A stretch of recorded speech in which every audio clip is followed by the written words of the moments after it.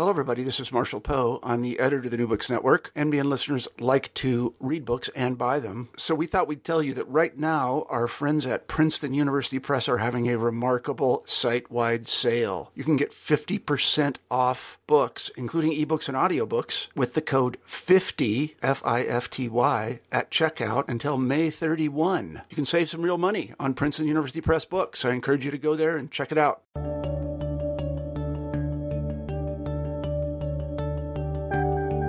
Hello, everybody, and welcome back to the New Books Network. I'm Marshall Poe. I'm the editor-in-chief of the network, and when I have the time, I try to do an interview about an interesting book. Most of the time, I manage the hosts, many hosts on the network who do our interviews. I hope you listen to them.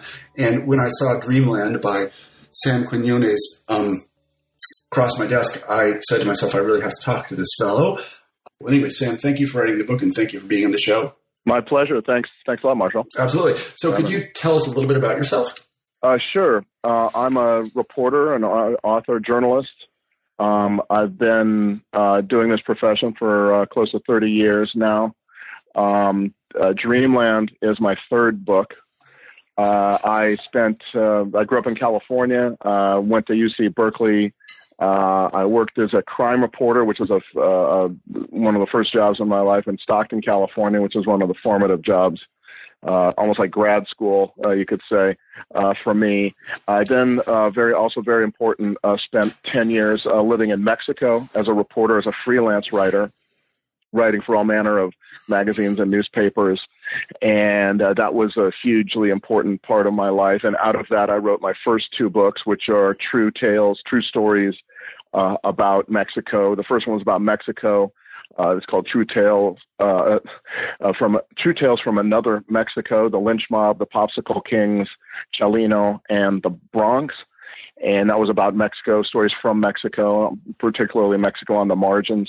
And the second book was called Antonio's Gun and Delfino's Dream, True Tales of Mexican Migration. And that was, again, all about Mexican immigrants, both in the United States and when they also return to Mexico, where their impact is huge.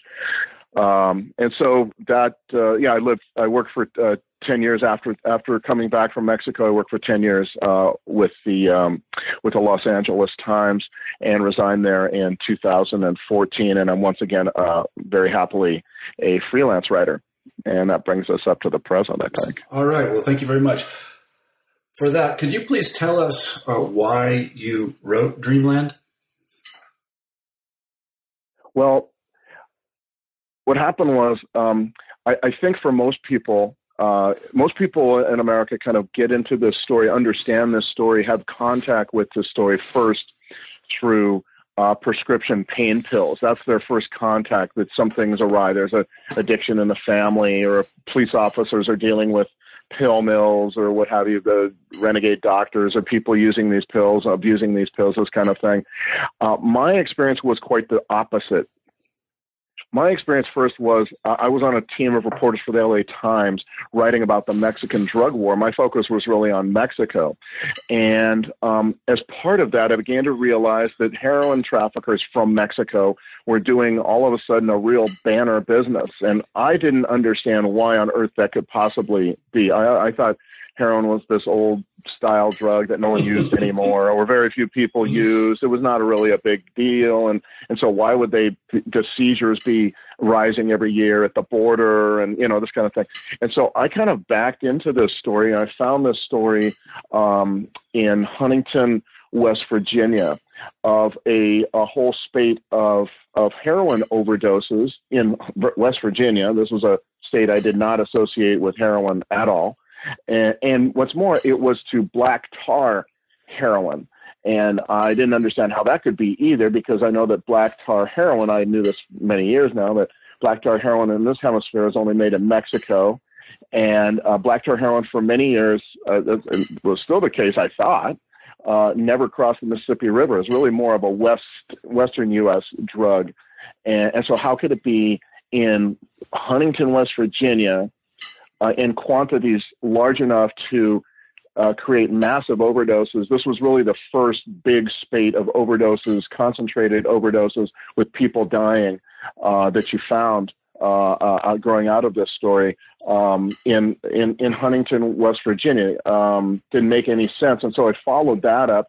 That led me to a very large story about this one town in Mexico, a very small town in the state of Nayarit, where everyone in that town who comes to the United States, most everyone, sells heroin. And they sell heroin in a very distinctive way, which is like pizza, a kind of a delivery system for heroin. And unlike most heroin traffickers, they're very schooled, they have a system, and they have spread, they have expanded. So they started in Southern California, the San Fernando Valley area of LA, and they in the 80s and by the early 90s they were spreading throughout the western United States, and the late 90s they made it east of the Mississippi River, and by the early to mid 2000s they were really ensconced in Columbus and in Nashville and Charlotte, Indianapolis, various towns like that, and the deaths that I discovered in Huntington all had to do with their heroin that addicts from Huntington were driving to Columbus, Ohio, to buy and then take home, and the dope was so potent that it was really not. They weren't able to withstand it, and a lot of them died. Now. So that was the story I got very, very into for a couple of years. I wrote a big series of stories for the LA Times about it, and then began to think, damn, this is a bigger story. But the thing that really hit me was it still didn't answer my question of why they would have a market for heroin in West Virginia in the first place. Again, it was not a state that I associated with heroin at all. I associated heroin with the big cities, Chicago, LA, New York, et cetera, that kind of thing. And so it was only then that I began to realize that as big as that story was, there was a much, much bigger story in how demand for heroin was created in the first place. And that got me into the enormous story of the change in American medicine with regard to pain management and the promotion, the aggressive prescribing of pain pills, Vicodin, narcotic pain pills, opiates like Vicodin, OxyContin, Percocet, and others that people may know. And so I really backed in to this story, but as I backed into it, I began to realize, gee, the Mexican story is big, but then I realized, dang, the pill story is much, much bigger. The heroin traffickers come second to this story, and it's when I realized that I began to think, dang, this is a book I need to write. It's a national story. I thought it was like a regional thing, Columbus, Appalachia, and then I realized, no. This is all over the country, and this heroin is going to break big. At the time, heroin was not the big deal that it's become in the last year and a half or so. It's just the pill thing was still much bigger, but I began to feel like everywhere there are pills, people are going to be transitioning to heroin, and that's what we're seeing. And that was the hunch I had that pushed me to write the book.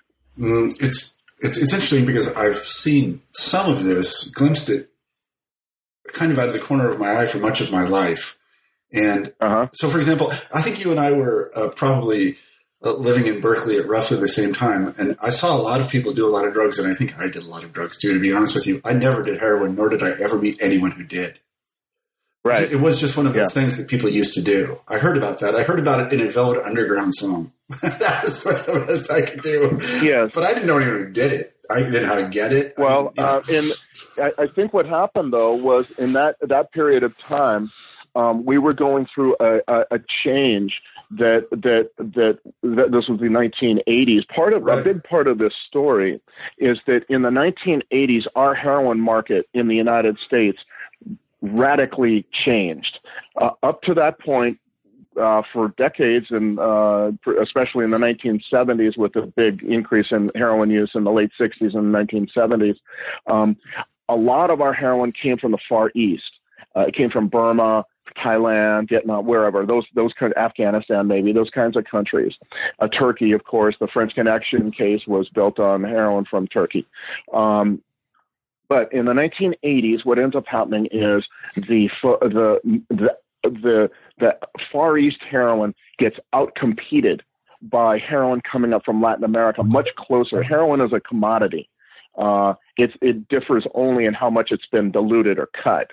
And so a lot of the price of heroin is dependent on how far it has to travel. And if it's coming up from Mexico and Colombia, which was the two countries where it was principally made where it's been principally made in our hemisphere, it very easily outcompetes and underprices the heroin coming from 12,000, 15,000 miles away, whatever it happens to be. And so that meant that our country essentially divided at the Mississippi River. West of the Mississippi was essentially Mexican heroin, black tar mostly. East of the Mississippi was essentially Colombian heroin. But the case was that it was far cheaper than ever before. The thing was, though, nobody noticed that because, as you say, in those years, a lot of people were people weren't really using heroin. It was other drugs that were far more popular. Crack, of course, being the big one. Then later, methamphetamine, always marijuana, of course. But heroin was just like, no one really noticed this. This becomes only important when, in the late 1990s, this pain revolution in American medicine takes place and takes hold, and a huge, massive new supply of opiate pain pills is unleashed on the country. And then all of a sudden, cheap heroin is a huge issue because people get addicted to these pills and develop enormous tolerances to it. So they're using 200-300 milligrams a day of this stuff, and they can't sustain it because on the street the pills are going for $1 a milligram. So that's, you're spending $100, $200, $300 a day on this. You just can't sustain that. Mm-hmm. So you look around for a much cheaper but equivalent alternative. And of course, heroin and these pills are all derivative of the opium poppy. They're all chemically very, very similar. They're narcotics, all of them, and they're all great painkillers. And this basically creates a situation in which people are paying $200-$300 a day looking for a cheap alternative, and all of a sudden that switch in the 1980s becomes hugely relevant because the Mexico and Colombia are providing the very cheap heroin, and so people begin to switch. And one of the first places we're seeing that all across the country today. Right now, that's the story in many communities in every state of this country, I believe. But back then, in the mid 2000s, one of the first places you saw that was in Huntington, West Virginia, where pill addicts were switching to much cheaper heroin, and then of course a lot of them were dying because the heroin was not only cheaper, it's far more potent, because it doesn't travel as far, isn't change hands, isn't cut as much. And so people were dying. And that's kind of what we're seeing today, again, in many parts of the country. But the first, or among the first cases of this, was the one I wrote about in Dreamland in Huntington, West Virginia. Mm-hmm, mm-hmm. Well, so just to go back to your and my story, so we're in Berkeley in the 80s, and I won't speak for you, but I was doing drugs, but none of the really popular ones were heroin. So it existed kind of only in my mind, and that was true for a long time until I think it was around 2002, and I was living in Boston at the time, and there were all these reports of these whacked out junkies breaking into pharmacies trying to steal pills called OxyContin. I don't know if you remember this, but it was like the Wild West.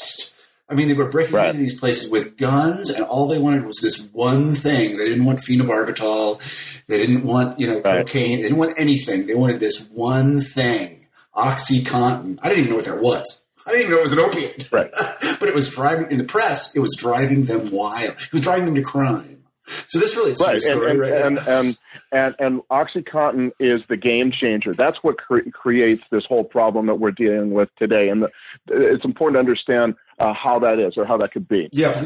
First of all, it's important, before OxyContin, the opiate narcotic painkillers that were out there were all combined with acetaminophen or Tylenol as abuse deterrents, so that you couldn't really use a lot of these pills without doing great damage to your innards, to your liver and kidney and what have you. And so these are pills like Lortab, Percocet, Vicodin. They all had some abuse deterrent in them, and so people would mess around with them, maybe even get addicted to them, but never make that switch to heroin. and never be able to develop enormous tolerances, because by then it would turn their insides to goo. You know, it would just destroy a person's innards, kind of. And so that was the case for many years, because those pills have been around for a long time, and people really didn't switch to heroin off of Vicodin. Some did, but it was not like large numbers, you know. So what ends up happening is 1996, Purdue Pharma, a Connecticut-based pharmaceutical company, comes out with OxyContin. And OxyContin is fundamentally different from those narcotic painkillers of the past in that it has no abuse deterrent. Has no Tylenol, no acetaminophen. In fact, the point of OxyContin is it's oxycodone continuous. That's how you get the word OxyContin. It's a time-release pill that is coated with a time-release formula that Purdue developed.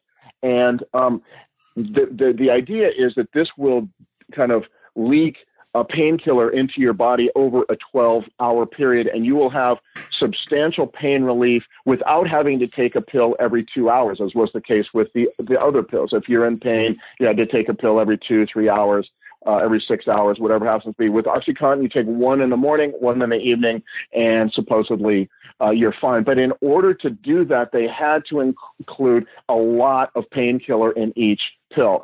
First was 40 milligrams, then 80 milligrams for a while, though they discontinued it. There was 160 milligrams. And so you had a lot of dope in one pill with no abuse deterrent in it. And what ends up happening is people start getting addicted. Some people, it's due to just simple recreational drug. They're drug abusers or what have you. They find it on the street or they find it at a party. Others get addicted from using it exactly as doctors prescribe. But whatever the case, they begin to abuse it, suck off that time release formula, and just use the drug, smoke it,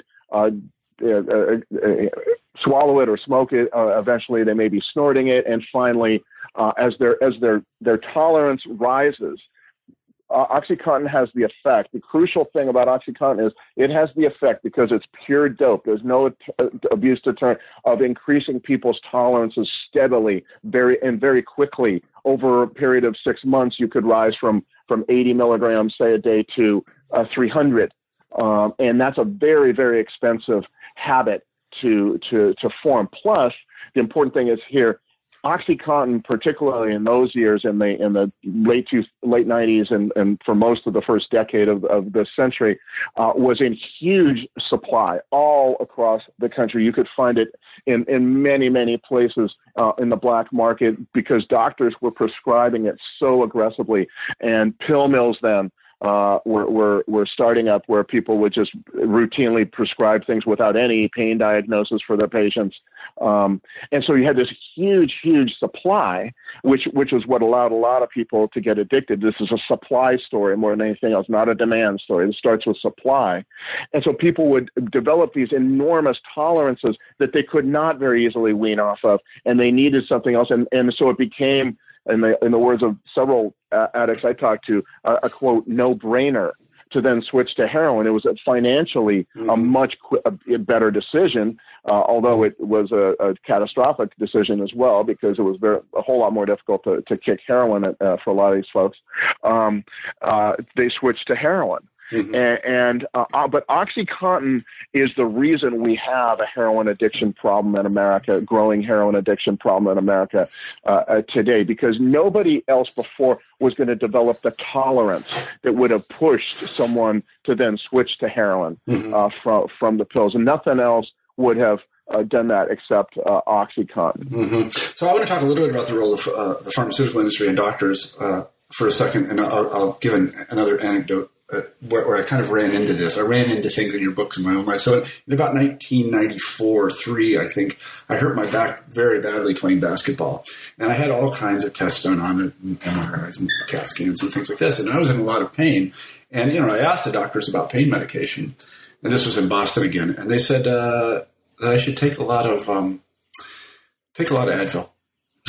That's all they had for me. They're like, sorry, we got nothing else for you. But there are these other things, right? They're like, yeah, there are, but we're not going to give them to you. You're going to take a lot of Advil. You're going to take like 10 a day That's what you're going to do. And I'm like, really? That's all you have? They're like, yep, that's all we're going to give you.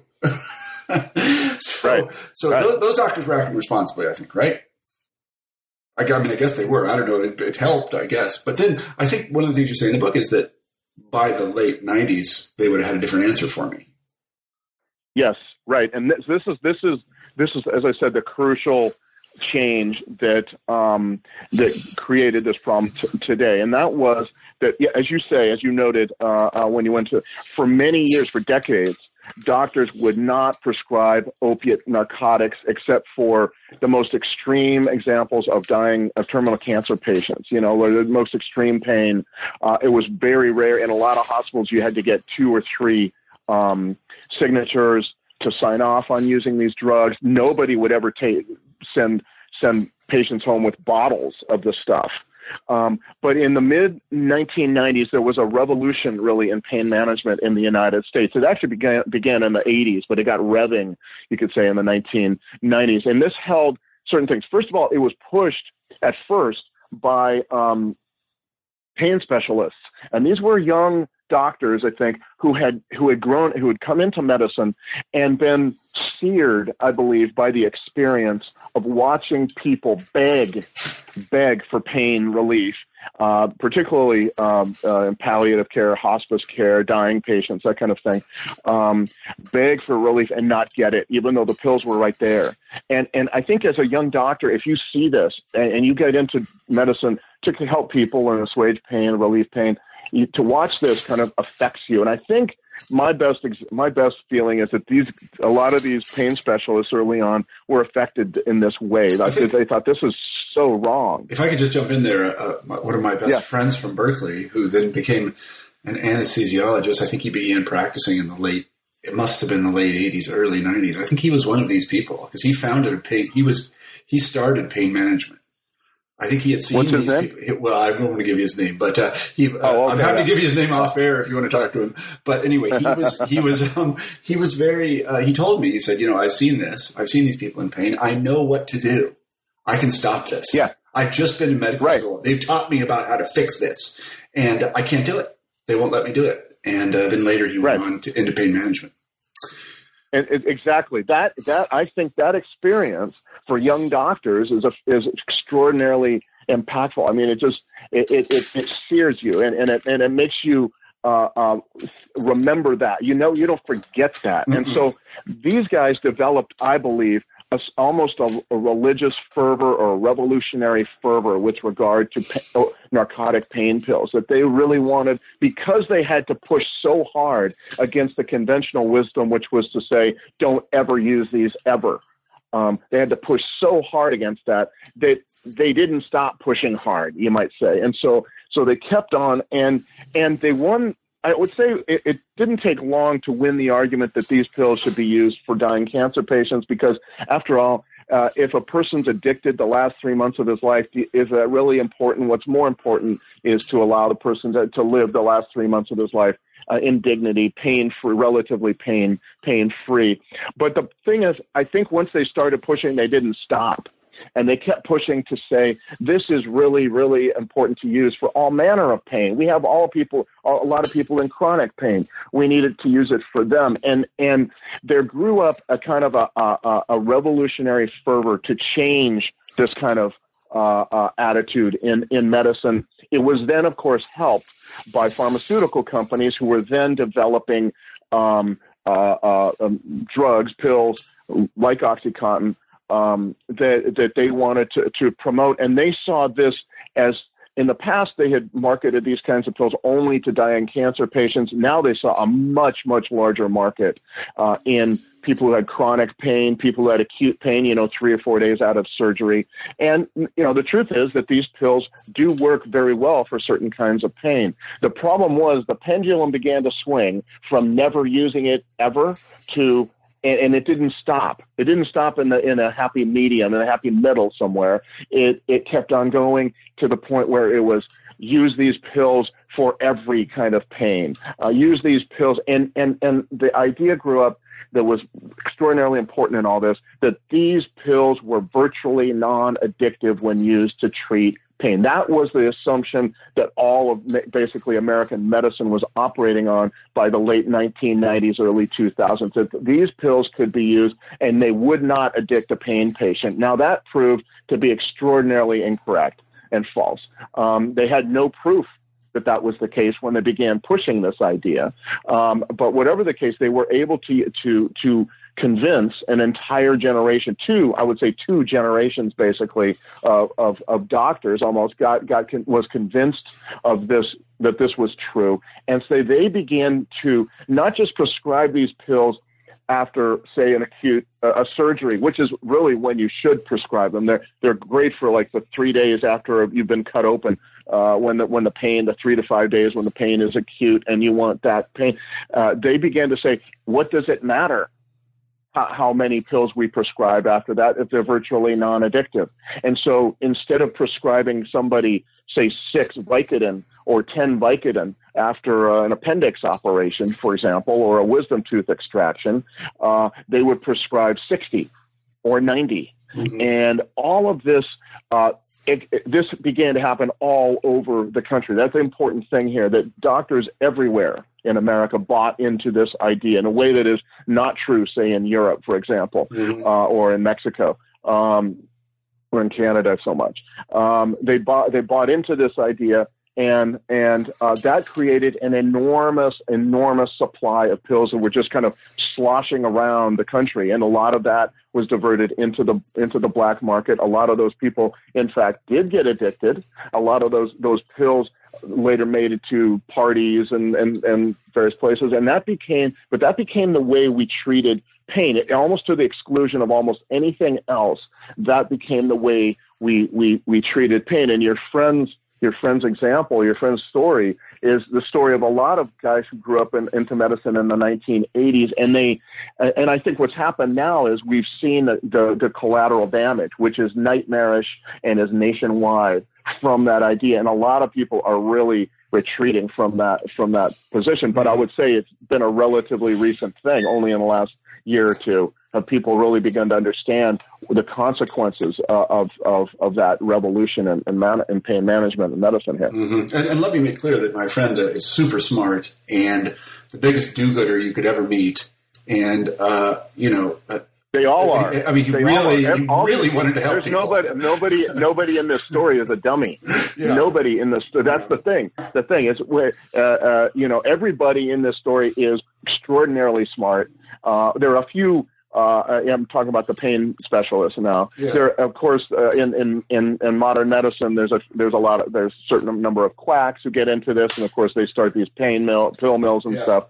But the guys who start this stuff are not devious, evil people. No, they are people who think they're doing the right thing. It just turns out that on a mass scale, it has, as I say, nightmarish collateral damage. Yeah, let's talk a little bit about pill mills for a second, because I knew a little bit about them. The first time I encountered them was actually in 12-step meetings in the early 2000s, early to mid-2000s. And this was the first time I met people who were addicts who weren't heroin addicts, basically. They were pill addicts, right? And I did not understand that when I first heard it. I met a girl, I won't tell you her name as well, and she's like, yeah, I'd never bought any street drugs. I didn't do any of that crap. Are you kidding me? I'm a respectable person. And but pills were my thing. I would go to the doctor and I'd get pills because I had chronic pain, or what it was with a wink and a nudge that she had chronic pain, but maybe you could talk a little bit about those pill mills. Sure, and what ends up happening, one of the kind of the extreme consequences of the pill revolution in modern American medicine is the pill mill. Well, really, it's the pain clinic. Now, the pain clinic, people set up pain clinics to deal specifically with people's pain. Now, a lot of these pain clinics start out at legit, and some of them stay legit. And so the doctor really is serious about diagnosing you, treat, MRIs maybe, a lot of ways of trying to figure out what your pain problem is. Frequently, though, or perhaps, I'm not sure frequently, but many times you find that doctors end up, a pain management clinic ends up being a pill mill. I asked a cop one time, what's the difference between a pain clinic and a pill mill? Well, pain clinic, pill mill, he said, offers almost no diagnosis. You come in, what's your problem? I got this pain in my back. Okay, here, boom, you're on your way. I got this pain in my neck. Okay, you're on your way. And in some cases, of course, one guy in particular in Eastern Kentucky was actually he just had mimeographed, Xeroxed off a bunch of the same prescription.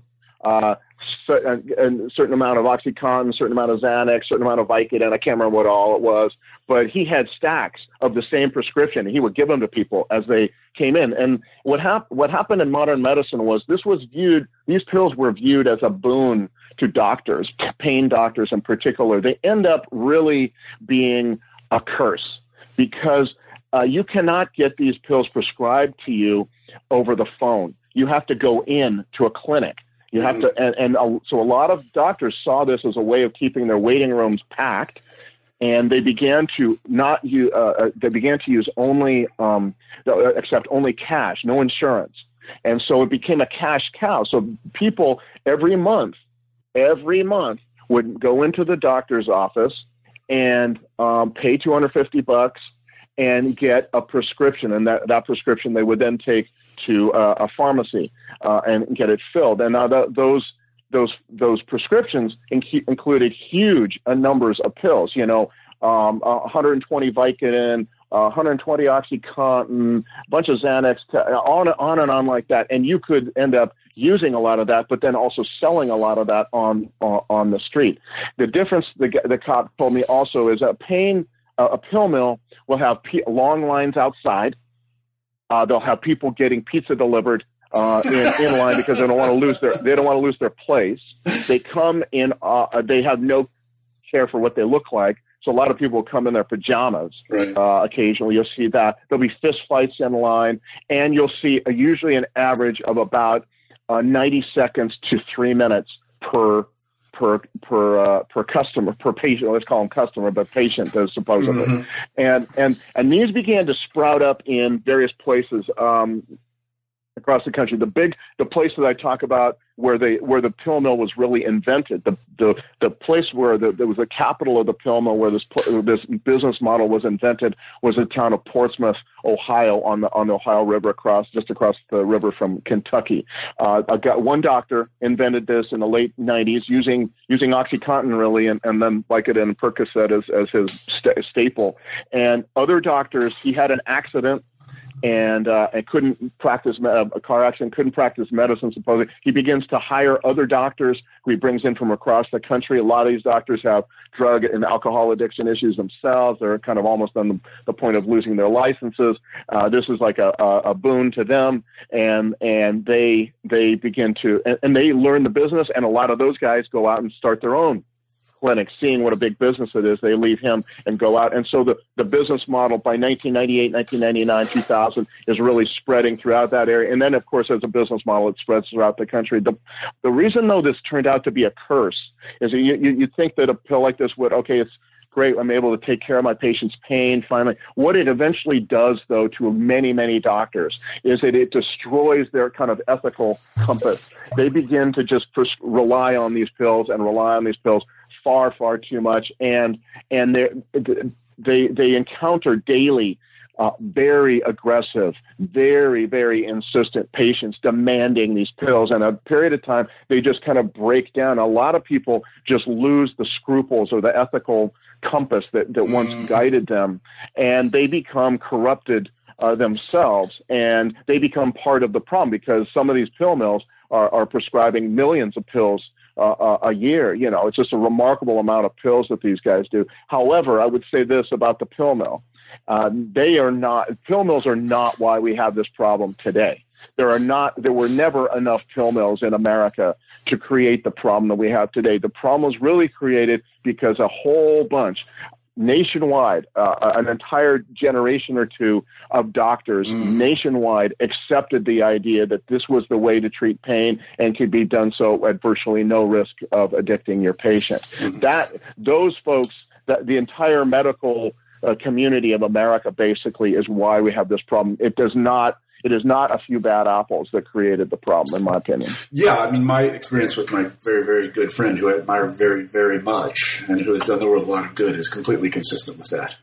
Completely consistent. Yeah. And I would also say that in preparation for this interview, I asked some people who know a little bit about this industry. Apparently, the FDA has gotten down on doctors now, and that I asked somebody, I said, if I went to a doctor now and I said that I had tremendous, my knees really bothered me, doc, give me some Vicodin or some OxyContin, the doctor would laugh a little bit and say, here's some acetaminophen for you. And that I would not get that stuff. You could take a massage. That might be good. Acupuncture is supposed to work. But I think that anymore, if she's correct, that... Well, here the thing is, though, that with pain management, I think what people are returning to, what got eclipsed by the opiate pain pill was this more holistic approach to pain management. It was opiates are part of it, but not a big part. And so doctors are returning to the idea that a variety of strategies on one patient, particularly for chronic pain, is the way to go. The problem with that is, and this is the reason why opiates were so appealing, is that it's very difficult for an American patient in modern America today to buy into the idea that you need to, it involves a lot of wellness choices. You need to eat better. You need to stop smoking, stop drinking sodas. You need to eat fewer, get up off the couch. You need to exercise above all is one of the most important things you can do to keep yourself from this problem or to assuage a problem. Acupuncture is part of the issue. Sometimes job and marital counseling can be part of the approach. I mean, there's a whole panoply. That's the problem. Right. The pain is really a difficult thing to treat. It is not something we would treat it with one approach for everybody, pills for everybody. And the truth is that it's just not that easy. And life is not that simple. Life is complicated. And we learned that with this. But because doctors were encountering patients in America who did not want to buy into the idea that they needed to walk more and stop drinking Coca-Cola and cut down on a lot of other things that they were doing. Because of that, they really needed they felt that they needed another simpler solution, and the pills were that solution. And of course, the problem is that it created a whole bunch of other problems that no one was considering. It reminds me a little bit of what they say in AA, and that is that in order for this program to work, you just have to stop drinking and change your entire life. Exactly. So, right. Just stop drinking. Right. Change your entire life. And with pain management, that frequently is the approach. Yeah. The thing is this, though. We want simplicity. We want easy answers, and sometimes life doesn't provide them. Yeah. That's since I've written this book, I've been gotten into a whole new exercise regimen where I'm swimming every day. Seriously. I mean, that's what it gets back to. It's individual accountability. Right. Individual discipline. You got to do it, and it seems to me that is that we all need to do that. Yeah, no, that's right. And I guess I want to go back we're almost out of time, but again, kind of in preparation for this interview, I talked to somebody I know who knows a lot about these things, and what she said to me was, she had read your book, actually, and she said, yeah, he's right. I lived through this. He's right about the black tar heroin, and he's right about the doctors, and he's right about the pill mills, and all that is totally correct. The explanation is correct. But the tragedy, in addition to the fact that a lot of people are dying from heroin overdoses, is that pain still isn't very well managed. And it may even be the case that these drugs are still underprescribed because we're afraid of them again. And that the people who need them aren't getting them. There is, we have trouble finding that happy medium, as a country. Maybe that's just human nature. I suspect it may be just human nature. I don't know. But yes, there is a role for these pills in pain management. You're never going to hear me say, gee, we should ban them, or we should just stop prescribing them. Why is that better than over-prescribing? It wasn't. It wasn't. Back in the days when they didn't prescribe this or use these pills at all, that people were in indecent, horrifying pain. That's not good. That's not good either. No, so there has to be a happy medium that where pills are used, particularly pills are used to get people up and going on other strategies for pain management. It may be you could say, well, you should go swim. well, I can't even get out of my chair. How am I going to swim? You know? So maybe the pain management approach is to use pills to get you up and moving a little bit and then get you into other strategies. I was speaking with a guy from a pain sufferer, a guy who's formed his own foundation, and he was saying, none of us we did not want only pain pills. That was not what we ever wanted. We just wanted a balanced approach, but you cannot have a balanced approach without these pills being part of the picture. The problem is they cannot be the majority of the picture. They cannot be most of it. But there is a role for them. And I buy that. That makes a lot of sense. It makes a lot of sense in that, you know, maybe these are this way of saying, of getting people up and moving. And then once they're up and moving, they can try other things. Those other things are just as important. And if you're not going to use them, then they're not going to have the effect that you're not going to control the pain. But it's also true that pain is almost like a subjective thing. It's every individual has a different pain problem and a different pain solution, and that's why we ran into huge problems with one using one pill for the whole for everybody in the country. Well, what you said resonates very much with me, and again, it goes back to this quip that people in AA will sometimes say: you have to stop drinking and change your whole life. Because really, I mean, I've been in the program for many years now, and I can tell you that not drinking in this case or not using is the prerequisite for getting the benefits of the program. The stop drinking and stopping using isn't going to do you any good at all. You're still going to be a kind of a mess.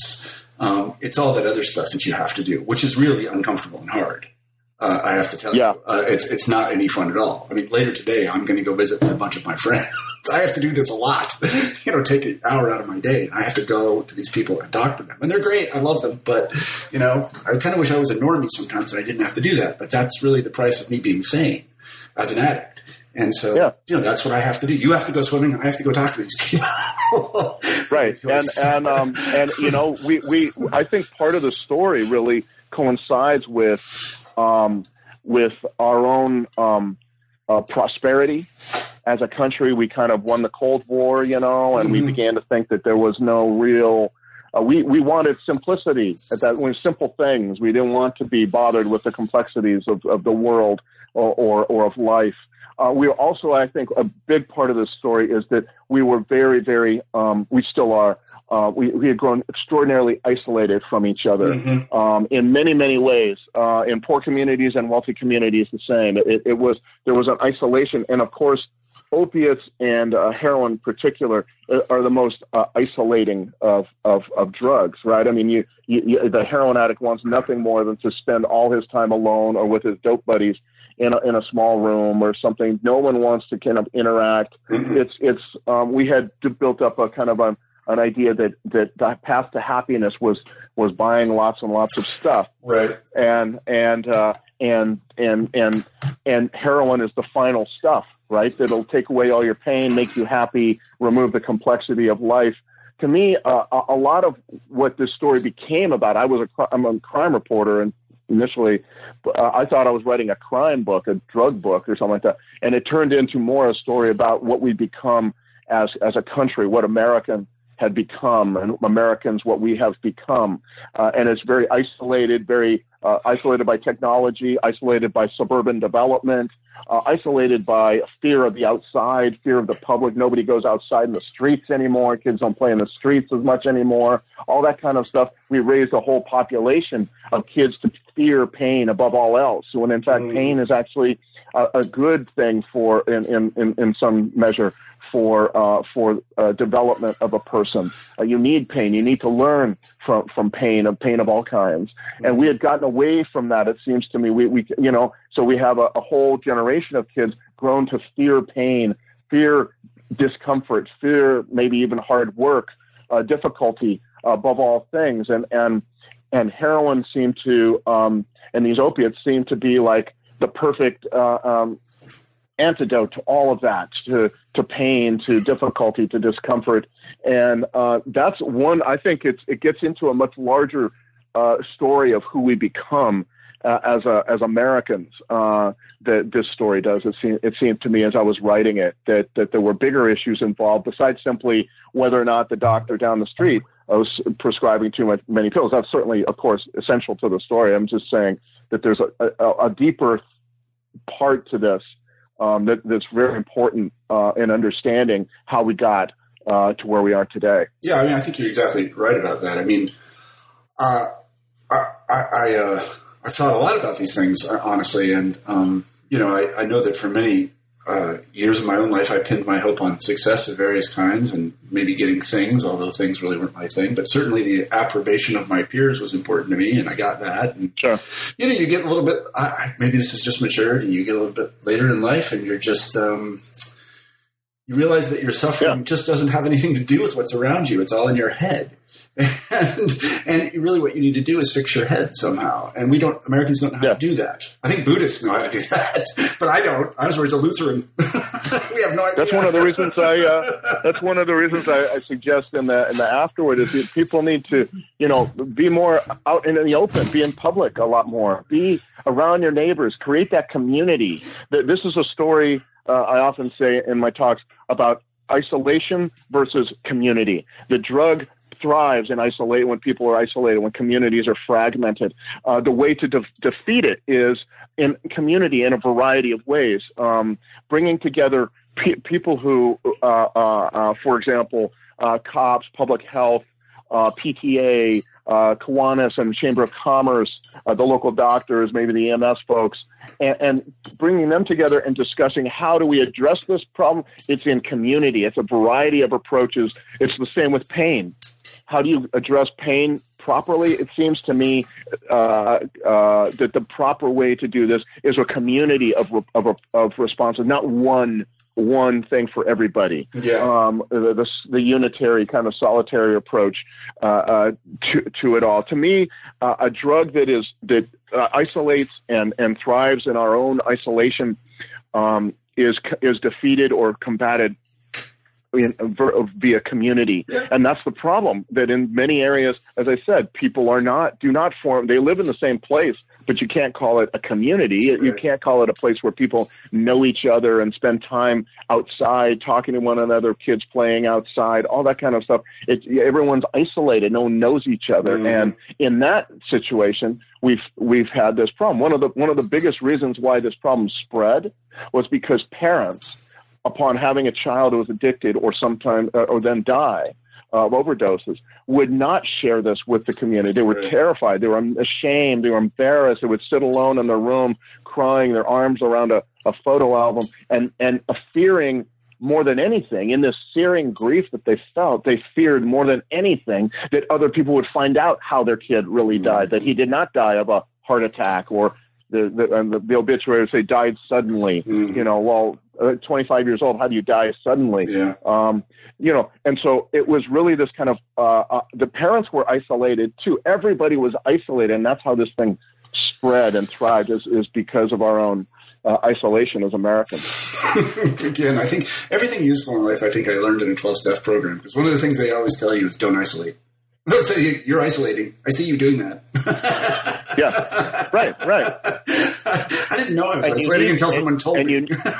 You need that community, and that's what kind of AA and other groups also provide. That's what churches provide. Yeah, sure, these kinds of things it's really, really important. But it's also important early on, I think, for parents early on when kids are young, to not give them everything, to say no, to make them work hard for things, not give them approval for having achieved almost nothing. Mm-hmm. Really, it's like you get kids growing up afraid more than anything of hard work, of discipline, of pain, of discomfort of any kind, of complexity. All these things are, I think, part of how kids get involved in these drugs. And it really is really important, I think, to raise kids to say, no, you can't have that. Yeah, or, you have to work. You have to work for that. I'm not going to buy your cell phone for you. You're going to work and buy it yourself. Yeah, I grew up in the Midwest, and I spent most of my life there. And I can tell you that here in the Northeast, they have a solution for a lot of that. It's called youth hockey. There you go. All my kids are playing hockey. I don't know how to skate. See, it seems to me that but sports are also, I have to say this, sports are also a way that used to create community and now do not. Sports nowadays, if you get your kids involved in youth sports very quickly, if they're going to come, you have to get them into club sports. Yeah. And club sports involve huge amounts of capital, money spent on, and then travel to all over. It's not you're playing locally against kids you go to school with. You're traveling to, sometimes by plane even to towns far away from you, and it's taken away the community aspect of youth sports, this club idea where, and every weekend, I know people in my community, every weekend, they're traveling 50 to 100 miles by car, staying in a community overnight to play sports tournaments in those communities. And that's what the whole family does. Yeah. You have kids who are growing up on fields watching their siblings play because the whole family kind of goes to these things. And it seems to me, I know several parents like this or several families like this. It seems to me that's breaking away from the role of youth sports, which should be community based. But the problem is also, if you want your kid to be able to compete at high school soccer, your kid has to be in these club sports by certainly by middle school, probably by the end of elementary school. And to me, that's another way in which we have destroyed the community building properties of certain activities, and sports is one of them. Yeah, I could go on with you talking about this forever. Maybe we will a little bit later, but I promised I would give you, cut this thing off and give you time to talk about your most recent book, which is very relevant to what's going on today. So please, could you tell us a little bit about that? Well, there's two things. My second book was about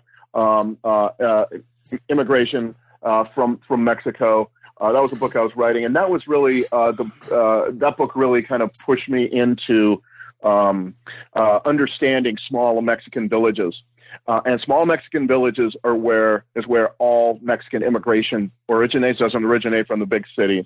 It is also, by the way, where all drug trafficking originates. It doesn't originate really so much in the big cities, although traffickers may move eventually to the big cities. So my second book was Antonio's Gun and Delfino's Dream: True Tales of Mexican Migration, and it tells stories of Mexican immigrants, those small villages. It also tells the story of my one very serious run-in with drug traffickers in Mexico, and that is actually a fairly weird story about the Mennonite communities of Mexico, particularly the very large Mennonite. These are German Mennonites, basically, who live in Mexico. There's a lot of them. People may not know that, but they're pretty large community south of Ciudad Juarez, about 4 hours. And they are that's a community. It looks very pious and humble and religious, and they are very, very deeply involved in drugs trafficking. And I went down there to do the story about the narco Menonitas, the narco Mennonites, and eventually got run out of there basically by those same traffickers. And this was in my second book. The book I'm working on now, though, is another book about Mexico. It's about a famed singer, a ballad singer, sang ballads about drug traffickers and guys from these very same small villages that I mentioned. And his name is Chalino Sanchez. He himself was murdered in 1992. Became a legend. He is kind of, the way that Frank Sinatra became kind of this huge thing to all the Italian mobsters and mafia. Well, he is that to the Mexican cartel and drug trafficking world. Chalino is their Frank Sinatra, although he sings nothing like him. He's just a singer that they all want to kind of emulate or love, whose music they love. And his stories, basically his songs are mostly stories about traffickers or how some guy died in a shootout and this kind of thing. And so the ballad of Chalino Sanchez, or the biography of Chalino Sanchez, is the same story as the next book I'm working on. It also involves stories about illegal immigration, because he himself was a smuggler for a while. His brother was a very big time smuggler for until he himself was murdered. In fact, murder is the the part of the story, a big part of the story. And then the other part of the story is the rise of Mexican drug trafficking and how the Mexicans essentially take the market away from the Colombians in the 1990s and become the enormous and rather fearsome cartels that they are today. A lot of that has to do with the fact that they basically took over the transporting of drugs from the Colombians. And so the story of Chalino Sanchez is the book I'm working on now. Should take me a year to write it, I think, and maybe another year to publish it, something like that. Well, good luck with that, and you'll come on the show, won't you, to talk to us about that? Oh, I'd be very happy. We can continue to solve the world's problems. We could pretty much wrap that up next time, I bet. Well, anyway, great. Sam, thank you very much for being on the show today. We've been talking to Sam Quinones about his book, Dreamland, The True Tale of America's Opiate Epidemic. I think that anybody, period, should read this book, especially anybody in the United States, but also maybe some people in Mexico. Has it been translated into Spanish? It's going to be. It's in the process. Well, it should be. Yes, absolutely. It should be. Probably translated into a bunch of languages, I hope. But anyway, I want to thank you very much for being on the show. And I want to thank everybody who listens to the New Books Network for tuning in. I guess we don't tune in anymore for downloading or whatever we do. So I'm Marshall Poe, the host of, the editor-in-chief of the New Books Network. Thanks very much for listening. Bye-bye.